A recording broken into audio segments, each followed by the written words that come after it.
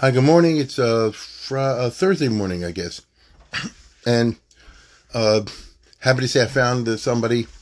We got a sponsor for the last podcast of the week, and just want to say, but the sponsor wishes to remain anonymous, so we'll thank them. Ben, that'll wrap up this week. Hopefully, next week I have a lot of things on the schedule, but let's take a look at the Haftorah today. The very famous Haftorah, I think more portentous than most people know, and that's of course the Haftorah of Vayigash, which is to take the two sticks in time together. Everybody kind of knows that. Take Eitz Yosef and Eitz Yehuda. And the plain, simple meaning, of course, is the two brothers will eventually get along. That kind of thing. But remember, this is in the book of Yechezkel. Yechezkel, of course, is talking immediately after the destruction of the first temple. So he's obviously talking about the future times. And when I say this has been a significant or portentous prophecy, it means it's had a lot of attention in Jewish history and Jewish thought. Chazal, the Rishonim, the Achronim, and all the rest of it. More, I think, than most people realize. The Haftorah today, as is always the case, is a snippet. It's in chapter 37, Yechezkel. That doesn't mean anything to you, but no, it comes right after the dry bones. Isn't that interesting? You have the famous story that everybody knows about the dry bones. And besides the Chazal, the Shevet Ephraim, which is kind of interesting itself because that's from Joseph, but leave that aside. The plain meaning of the dry bones is the Jewish people were dead in exile, and it doesn't look like it can ever bounce back, and they bounce back. It's a miracle. God will restore the Jews even after physically they're not able to make it happen. Whatever the words are, how can the dry bones survive? And by the end of the story, the dry bones do survive. They become people again. So at the basic level here, if you think about it, this is regarded historically as a messianic prophecy. Okay? In other words, the Geula, Mashiach time, all that business, that's your dry bones coming back to life. That is how, down the ages, the Jewish commentators always kind of viewed this. And therefore, in that light, when you continue in that prophecy, as soon as you finish about the dry bones, you go into the two sticks, take the Eitz Yosef and take the Eitz Yehuda. This was also seen historically as a reference to the Messianic era. So what's shot with the stick of Joseph and stick of Yehuda? From here you get the idea that there's two types of Mashiach, A and B. There's a Mashiach ben Yosef and Mashiach ben David. Even though, it doesn't really talk anywhere except one place I'm aware of Mashiach ben Yosef. But somehow it got hardwired into Jewish thought. Let me put it this way. What do I name Mashiach ben Yosef for? What's the problem if I tell you tomorrow, Animam b'emunah shlem b'yis Mashiach, etc. Tomorrow morning you'll come on CNN. The Mashiach has arrived. The Arabs are running away. Like I always say, turns out the Palestinians made a mistake. It wasn't Palestine, it was Pakistan. It was a spelling error. They're all leaving. Shine, the base of Mikdash being rebuilt. What do you name Mashiach ben Yosef for? And indeed, I believe the Rambam doesn't mention Mashiach ben Yosef, if I'm not mistaken. Look at the Rambam at the end of the Mishnah Torah. I'm talking about the messianic parts. He says, Al Yala, Daicha, whatever he says over there. There's no reference to a Mashiach ben Yosef, not that I recall. It's Pashat, it's a Mashiach ben David. Done. Nevertheless, in spite of what I just said, there's another tradition, not the Maimonidean tradition, but the much more wide tradition, which is given voice in the Gaonic works and afterwards. I'm sure I mentioned it before. You look at the High Gaon and Saadia Gaon. High Gaon would be in the Oser Gaonim somewhere, maybe Chagiga, is that where it is? And you Google it, you'll find it. Say High Gaon and Mashiach, you'll see it there. And Saadia Gaon is in the Munis V'Deis. And they have a whole business, a whole elaborate scenario that there'll be Eitz Yosef. There'll be a Mashiach ben Yosef, and eventually he'll get killed, and the Mashiach ben David, another from Yehuda will come together. So it's not exactly like the prophecy that you see today, that the two sticks will join as one. So it's very confusing, It's not exactly, rather one stick will show up, and then once that stick has served its purpose, then the other stick will show up. The prophecy that we're reading the Haftorah today is that two sticks come together. They blend together. Now, obviously, I won't say obviously, but I'll tell you how I understand it, because that's all I can ever do. It's very significant to me, if you look at the beginning of the Haftorah, It says, "V'yata ben Adam kachol ha'etz echad u'chsav l'Yehuda v'nei Yisrael chavirav v'lekach etz echad u'chsav l'Yosef etz echad l'chol beis Yisrael chavirav." Listen, I'll read it again. Listen to the important parts. Kachol ha'etz echad, take one stick, u'chsav l'lav, and write on it the following words: L'Yehuda v'nei Yisrael chavirav. For Judah and the children of Israel, his chaverim, his companions. So it's not just a stick that says Yehuda. It says more than that. It says right on the stick, Judah and company. And then ulukach eitz echad, take another stick, uksevel Yosef eitz Ephraim b'chol beis Yisrael chavirav. And the other one stick right on it for Joseph, the stick of Ephraim, and all of Yisrael, its buddies. So in each case, each stick represents not just that person, whether Yehuda or Yosef, but Chaverov. Now, it's understandable, al Pashab Shat, that at the time of the prophet Ezekiel, you would use these kind of terms because there had been two kingdoms. By the time Yechezkel is giving this prophecy, these kingdoms are toast, they're gone. First, the kingdom of the north, as we call it, the kingdom of the 10 tribes. Colloquially, we speak that way. It's not exactly 10 tribes, whatever. Was eliminated by the kingdom of Ashur, 150 years before the prophet Ezekiel. And then the kingdom of Yehuda was also, okay?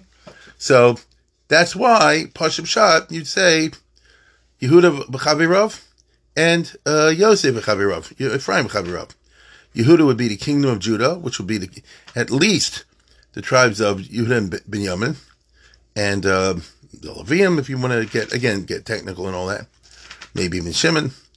And Ephraim was the 10 tribes that Yisachar, Zvulun, Dan, Naphtali, Gad, Asher, and all that business, right? Reuben. And then he says, bring them together in this Lachon and Biodecha. However, the language is very interesting, especially in the light of the story, because in this parsha we have Vayigash Elav Yehuda Vayom Rabbi Adoni. Yehuda steps forward as the spokesman for the brothers, as we all know very well the story. What it means, at least as I understand, what it means is that of the 12 brothers, there were 2 that had a charisma, and the others did not. One was Yehuda, and one was Yosef. Their charisma is a different nature, but each one had superior leadership qualities. And they're different. And as is always the case, the ideal would be if you combine the 2 in 1. You know, the famous story, if you combine his looks with her, what is it again? His strength with her looks or something, In other words, if you get the best of the mother, best of the father, however it works out, then it's good. If it has the worst of the mother, worst of the father, then the kid's no good. The best situation when you have the best of the father, best of the mother. So, the perfect leader is, like you say in America, the perfect leader is the one who has to combine the abilities of Lincoln, Washington, Jefferson, and so forth. Yeah, but nobody does. Lincoln didn't have all those qualities. He had the Lincoln qualities. Washington didn't have those qualities. He had the Washington qualities. But in ideal form, you'd have somebody who combines both. All right? You have somebody who combines both. Even the world of learning, you can pick this big gadol and you say, he was a tremendous at the Pilpul, and the other one was unbelievable at the Agadata. But they're not necessarily, it's not 2 in 1 necessarily, right? The perfect person would be you combine the Vilna Gaon together with this and with that, and then you have, like a super duper. But it doesn't go like that. I remember there's a book out there, I think it's probably reprinted, of the Minsker Gadol. I think it was called Gadol Minsk. And he was the Rav in Minsk in the late 1800s, and he died, if I remember correctly, in 1905. My father's from Minsk. So my father was born when he was still alive. And then his son-in-law took over. It's Rebbe Eliezer Rabinovich. And the Minsk Gadol was Yerucham Perlman, if I remember correctly. And there was a guy who was like what we call today a Haredi Moscow. And he did a biography of him. And, hold on one second. Yeah, I found it in my bookshelf. It's called Agolomi Minsk. And I actually have a somewhat improved edition. I bought it years ago, and then I left it outside. It got all wet and all the rest of it. I remember the late Chaim Shapiro, I told him about this, He said, baloney. Then he read it. He said, I'm angry at you. Chaim Shapiro said, why? He said, now I have to buy 5 copies for my kids and my son-in-laws. Because it's really good. It's written by Meir Halpern. And I remember here somewhere that he spoke to the, it's a biography, but it's very well written, because the guy was, like I say, a Haredi Moscow. So he knows Ivrit very well.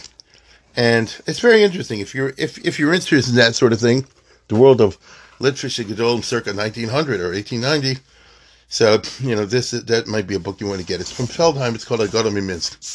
And the reason I'm bringing it is because the guy here did an interview with him. And he said, people complain about you, that you don't go out in the public too much and this and that and the other. And the Minsky goes, says, well, you never visit the schools. He said, I visited the school 6 years ago. He said, that's one time. He said, well, what do you want from me, And he said, Plony visits the school all the time. And Almoni runs by the Shechit all the time. And this one, and the Minsky girl said, you're creating an ideal figure that doesn't exist. You're saying, this Gadol in this town is very good, like, for example, in learning. And that Gadol in that town is very good in Psak. And the third Gadol in a third town is outstanding in Chesed. And so forth. But there's no one that combines all of them, all together. Not really. You understand? Not really. There could be exceptions, but, generally speaking, that's how it goes. And so the result was that you're creating an ideal figure that doesn't exist. I'm me, he said. I'm into learning, whatever he was into. So that's the concept of take the Eitz Yosef and to take the Eitz Yehuda and combine them in one stick. So if I was saying like this, if I wanted to be flowery, I'd say, Yonasan Eibeshitz was amazing. He's like Eitz Yosef and Eitz Ephraim. Eitz Yosef and Eitz Yehuda, because he was good in Darshaning, he was good in Psak, he was good in Pilpul, he's good in, that's the biblical, in our Haftorah today, we have the biblical image of the model of that it's 2 sticks combined in one. But really, the brothers, as you know, weren't all like that. And each one, Yosef on the one hand, Yehuda on the other hand, has its unique qualities. And it's just very interesting because they're different. It doesn't mean every Gadol is the same. So Yosef, for example, had this brilliant vision and, his ability to administer, and he could foresee portentous dreams. And you definitely see that he was what you call a Jewish diplomat. And the way the other brothers weren't. He brings all his brothers. Did you notice? He doesn't present them all to Pharaoh. He picks 5 because he figures the others will make a bad impression. And he tells them what to say. Stage manages the whole thing. And, he was a virtuoso. That's what he was. We don't say Yehuda was like that. Yehuda was, Shalch l'fon of Goshen, Horis l'fon of Goshen. Yehuda, if you want to go in the Chazalic type, yeshivish type way, you say Yehuda was like, a Maggid Shir or something like that. That's a different quality altogether. You understand? They're both very important qualities. Yehuda's quality, doesn't come from brilliance, not that you see it all. It's kind of plotting actually, but it comes from, what's the right word? Sternness of character. Sod kamimeni. Called a spade a spade. She was right, I was wrong. It was my fault. He owned up to it. That's a certain type of quality, which is very important. And it's unusual in a leader. Asher nasi yechta, asher yador, asher nasi, misvadet. That's a tremendous quality. And without that, you have the person like, Stalin. Nothing is ever wrong here. That's why the Soviet Union went down. Everything's perfect, until one day they're bankrupt. There's a lot of shuls I've seen in my lifetime. Everything's great, and one day the shul folds, So, Sod Kamimeni is very important. And that's a powerful, tool. And if you combine that with Shalch l'fon of Goshen, so Yehuda has definitely his virtues. And that's probably why the kingdom of Yehuda stayed loyal. Whereas the kingdom of Yosef did not. Because they're brilliant. They see all kinds of possibilities. They're always machadish new things. Yerob ben Nevat took that in a bad way. Yerob ben Nevat actually, set up a golden calf, as we know, and I remember the Mefarshim were trying to say, why you set up a golden calf? Why did he pick that? I can't remember who it is. It's the Radak or somebody like that, or the Barmenel. And they said, well, that was the symbol of Joseph. You see? So in other words, he took the Yosef qualities, which is, Yosef was raised because he had dreams with cows and bulls, and, the Egel, Hazov, that kind of thing. and he sees things that before they happen, and he had plans. These are Gavaldic qualities, but if they're not tied to Tzad Kamimeni, then it's not good, So now Yosef could pull it off because he was a virtuoso, but the brilliance that he displayed was hard to copy, and therefore his successors did not do a great job of copying that. The successors of Yehuda and the tribe of Yehuda seem to have been better at that, although you got to admit, when you go through the Tanakh, you see David and the people come after him especially, it's not Pashut at all, right? It's not Pashut at all. David had the Judah qualities. What do I mean when I say David had the Judah qualities? When he was caught by Sheva, he said, you're right, Chatasi. Check out Tehillim 51, That's a Yehuda vart, right? I did it. The later kings of Judah do not seem to have had those qualities. When Shlomo was criticized by Yerovam ben Nevat, and Yerovam ben Nevat, we were told, criticized him correctly. In other words, the tinus that Yerovam said when he was a servant of Shlomo were proper complaints. Shlomo freaked out and tried to kill him. So Shlomo did not say, Tzadakta mimeni. So the point is like this. At that moment, Shlomo needed a little bit of Judah in him, but he also needed a Joseph quality. And Yerovam ben Nevat, when he had this brilliant thing, and obviously he impressed the tribes that they elected him as king. Remember that. He was freely elected. I know he screwed up. I'll just say he was freely elected as king, so he had that tremendous charisma. But his ability to have vision and see new ideas was mischanneled into the golden calf. I mean, I get that.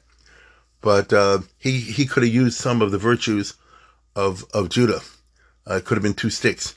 Because what do we know about Yerovam ben Nevat? A prophet went right away and blasted him. That's the story where, he said, get that guy, and his hand froze.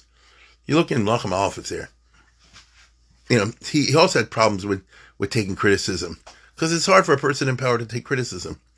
Yehuda kind of displayed this, as we know, and therefore the prophet Yechezkel, surveying the story, well, it's Hashem talking, surveying the story of Vayigash, love Yehuda, we see these two titans fighting it out, and one way is to say like this, isn't it a fascinating story to look how Yehuda and Yosef duke it out? Another way of looking at it, which is the Haftarah today, isn't it tragic that Yehuda and Joseph, were different and couldn't get along? Imagine if they combined their powers. It'd be awesome, right? Combine their powers, be awesome. This is the meaning of what we call Klal Yisrael, which we always raise to a high ideal, hypostatic ideal in Judaism. The Klal Yisrael is a grace where an individual doesn't have grace. If you and I do a sins, we can end up being destroyed. You can end up burning in hell forever, or worse. Not the Jewish people, not Klal Yisrael as such. Now, what does that mean? The Klal Yisrael as such has both. They have Yehuda and Yosef, and the other virtues, but these are the two dominant ones. And since they have both, they always have this potential to deploy each one in its proper sphere, and then you have something awesome. Because, indeed, in this week's Parsha, once Joseph and the brothers get past the emotional side, in other words, you sold me, this, and the other, once they get past the kidnapping part, and they get past that, then Yosef brings them down to Egypt, as we know, and they take off. Because then the brothers were cooperating. And, Vayifru, Vayirbu, Ma'od, Vayachsubo. They took over. If anything, the problem is they got too successful. They're awesome. Because when the Jews aren't fighting each other and devoting their best kochas to undermining each other, then they constitute an unbelievable power. Vayifru, Vayirbu, Ma'od. And that is this part of the story in Egypt. By the time Yaakov dies, in next week's Parsha, the brothers are more or less getting along. I mean, I know there's issues, after Yaakov died, but basically they got along. Listen closely. If they hadn't worked out their issues with each other, they would not have survived the slavery of Egypt. There's no way. Because it was too hard, and you just crack at the seams. And throughout Jewish history, whenever you have this great pressure applied, they often crack at the seams. For example, in Spain. when they had all this pressure from the riots and all this stuff in 1391, 50% of the Jews left. They converted to Christianity. And a century later in 1492, another 50% converted. That's a lot of people. You understand? In America today, in a different way, of course, is a tremendous, disintegration of the kochos, because there's no unity. It's the lack of unity. The only thing American Jews have been good in unifying going is Israel. Say Nechanami, the record on American support for Israel so far. Look, I don't know what tomorrow is, but so far has been amazing. Historians one day will marvel. How did the Jews get America to support Israel so much? And the answer is, at least on this issue, the Eitz Yosef and the Eitz Yehuda were tied together and they were one stick. The few that are against that are marginal. Ruba de Ruba are there. So the prophet is therefore calling together these two kochos. However, as I said before, it's unclear because in the messianic scheme, you have two different Mashiachs. And so obviously one is going to deploy the kochos of a Yosef type. So the Mashiach ben Yosef, it's hard for me to talk about this because there are different accounts and different theories about what's going to happen. Like I said before, you check in Otzer Gaonim in these kind of places. But obviously the kind of leadership that's going necessary to get to, I guess, stage 1 is going to require a Joseph type skill. And the kind of leadership to get you to stage 2 is going to require Yehuda type skill. Now, if I wanted to be really frummy about it, you'd say something along the line, just for speculation, you'd say, listen, it was necessary to get Israel set up, so you needed a Zionist and all this stuff that wasn't from. That's the Mashiach, the stage 1, because it wouldn't happen otherwise. But then the Yehuda is going to kick in, and that'll be stage 2 if everybody gets from, something along those lines. All of this is very definitely in the Haftarah today, because he doesn't simply say, gee, wouldn't it be nice if all the Jews get together? He says, that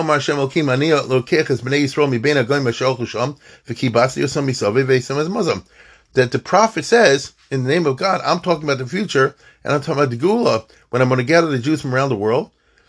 And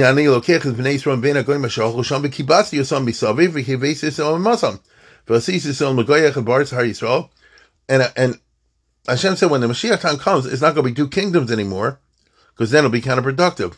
The two kingdoms will go and fight each other. That's all we need. You understand? I mean, seriously, I always say like this, which is sad but true. Suppose really, really, really, really, really, the Mashiach came tomorrow. We'd have a hell of a situation on hand. You know what? The Satmar would do this, the Lubavitch would do this, the Chassidim would do this, the Reform would go in this direction, the Gay would go in the Jewish people aren't ready for it. You understand? Unless you tell me everybody become from zombie and they'll lose their free will and then they'll all follow their, As things stand right now, Jewish people are not ready for Mashiach because this one's going in this direction and that one's going in that direction. And that's what the prophet is warning about in this week's Haftarah. He says that when the time comes to Mashiach, we're not going to have two kingdoms. They won't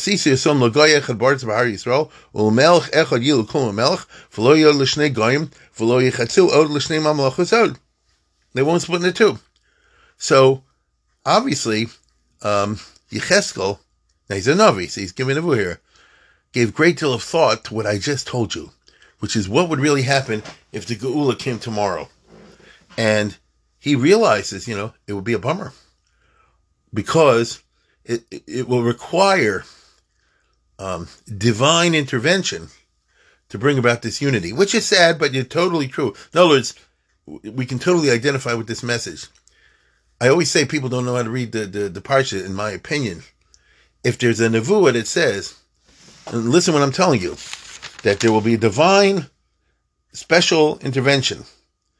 I want you as a prophet to take the two sticks together, not stamazoi, but these two sticks that you take together will be an omen of the future. Daber aleim kol mar Hashem ilchim hinei ani lokech ez eitz Yosef biyad Ephraim v'shivti Yisrael v'nosati Yosef eitz echad v'asisim leitz echad v'yochem biyodi. God is going to take the two sticks and meld them together. So what it means is like this: anything short of that, it won't happen. It won't happen. So don't expect, like I said tomorrow, this group in Klal Yisrael and that group will all of a sudden become lovers. It's not going to happen. this Hasidic group will day this way, and this Messiah group this way, and this Sephardic one will day this way, till so this way. And as long as you see that, the Mashiach is not around the corner.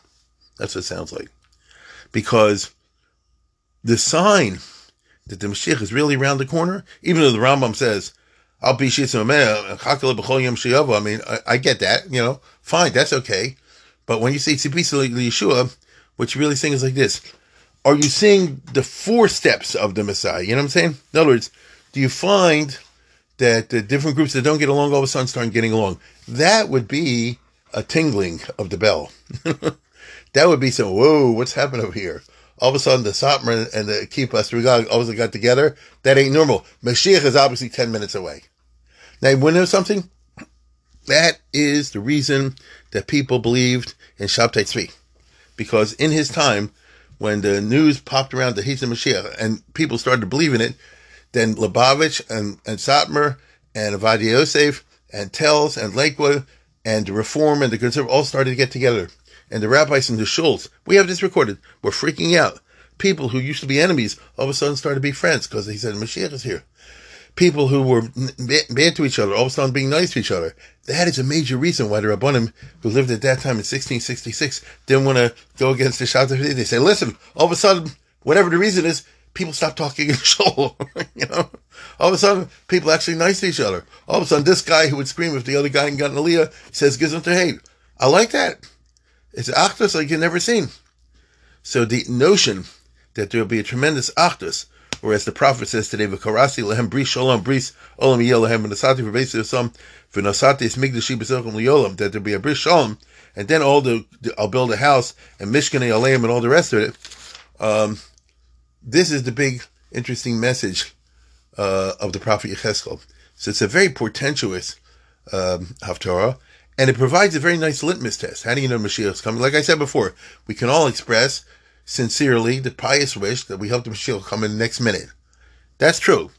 However, it's unlikely that it'll happen unless you start to see a certain achdus, and there's certain groups right now that you say, I guess, ain't no way they're getting together. And if you see what I just said is wrong, that somehow or other you'd be surprised that somehow they get together, then you say, I guess, the strangest things might happen in the next day or two, or next week or two, or next year or two. So I think in that regard, this Haftarah is like understudied and underappreciated. But so you'll take a look at it from that point of view. I hope this coming Shabbos. Once again, I want to thank the anonymous sponsor. And with that, I close down for the week. Have everybody have a good Shabbos.